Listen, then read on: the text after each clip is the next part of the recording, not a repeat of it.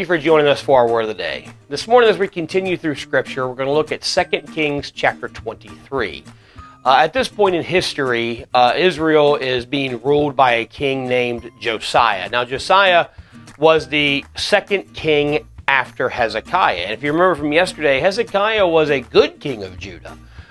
He loved the Lord and he obeyed the Lord. He listened to God's prophet. But he has died, and then another king, Manasseh, has taken over, and the Bible says he was an evil king. He once again promoted idol worship. He built temples to false gods. He ignored God, and he was a very evil king. Now, Hezekiah, while he was a good king, he wasn't a great king. He allowed the temples to Baal to stay. He allowed people to continue to do idol worship. And so he was good, but he didn't really lead the nation the way he should. And then Josiah becomes king, and under his reign, he begins to restore the temple of God. It had been damaged in many battles, and so he begins to restore the temple of God. And during the restoration, they discover the law of Moses. They discover the first 5 books of the Bible. And they'd been lost for many, many years, had been forgotten about even by the Levites. But these words of God are found. Josiah reads them. He gets convicted over not just how he is ignoring the law of God, but how the nation is ignoring the law of God. And so he has it read to all the people. An incredible revival breaks out through Israel.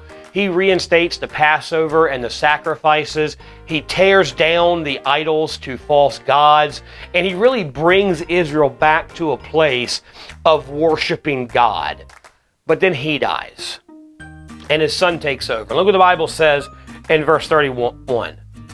Jehoahaz was 23 years old when he began to reign, and he reigned 3 months in Jerusalem, and his mother's name was Hamutal, the daughter of Jeremiah of Libnah.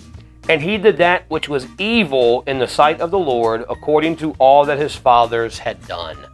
So after this incredible revival, time of renewal in Israel, where they come back to God and they worship God like they should, and there's a lot we can look there about how the Word of God convicts us. Josiah, he reads the Word of God, and he's convicted by how he's living and how he's ignoring the law of God and how the nation is ignoring the law of God. And so we can see true repentance is not just feeling sorry for what you've done, but for stepping up and changing your actions and changing your behavior. And he brings the nation to worship God again. He takes down all the false idols and the temples to the false gods.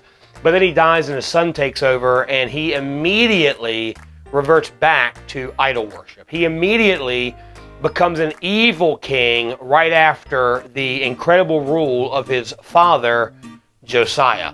And this really teaches us a valuable lesson as Christians, as parents, as people who have anyone that we have influence over. That it's not enough just for us to walk with God and experience the conviction of God and experience revival in our lives and repentance in our lives. We have to pass it on. We have to show the younger generation of believers what it truly means to live a life subject to the Word of God, obedient to the Word of God, obedient to the Holy Spirit, convicting us and helping us to repent, because Josiah did what was right. He honored God. He glorified God, but he didn't teach his son how to walk with God. And so as soon as he's gone, his son takes the nation right back into idol worship. And every one of us have people that we can influence. You know, you may be watching or listening and say, you know what, that's a great truth, but I don't have anyone that I'm a mentor to or that I'm a leader over. I don't have kids. I don't have grandkids or anything like that, and that's just not true. Every single child of God, God puts someone in our life we're supposed to teach and train and disciple. It may be a child. It may be a grandchild. It may be a neighbor, maybe a coworker, maybe a friend. But someone is in your life who is looking up to you in your walk with God. And it's great that we walk with God. We should.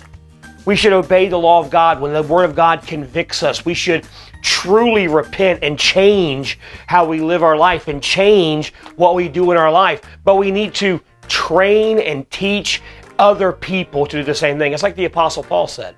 You know, Paul said, simply follow me as I follow Jesus. He was a great believer. You know, he's probably the most famous and the best New Testament Christian we have in scriptures. He really truly lived a life of repentance and service to God and gave his life for God. But he didn't just do all these things and hope people, you know, took his example. He said, follow me as I follow God. Walk with me as I walk with Jesus. Who is in your life? Who has God placed in your life where you are to go to them and say, look, I'm just a sinner trying to serve a wonderful Savior. Why don't you walk with God as I walk with God? Follow me as I follow Christ. Having faith is great. Having a relationship with God is great, but we got to pass it on. Thanks so much for joining us for our Word of the Day. Hope everyone has a great weekend, has a great Memorial Day. This coming up Monday, take some time and be with your family and just thank God for the men and women who gave their life to give us the freedom we have to worship like we do. And just thank God for everything He's done. And I hope you make it a point to go to your house of the Lord and worship God with your church family this Sunday. Look, a lot of times these holidays, Memorial Day or Independence Day, or all these kind of long weekends, it's a great excuse to say, you know what, I'm gonna skip and not go. Or I'm gonna go on vacation. Look, go on vacation. But while you're on vacation, find a church, worship God, praise God, and especially if you're going with your kids, teach your kids that, yeah, it's important to take vacation. It's important to get away. But it's more important to worship the Lord. Have a great day. Have a blessed weekend. And we'll see you on Monday as we continue through the Bible.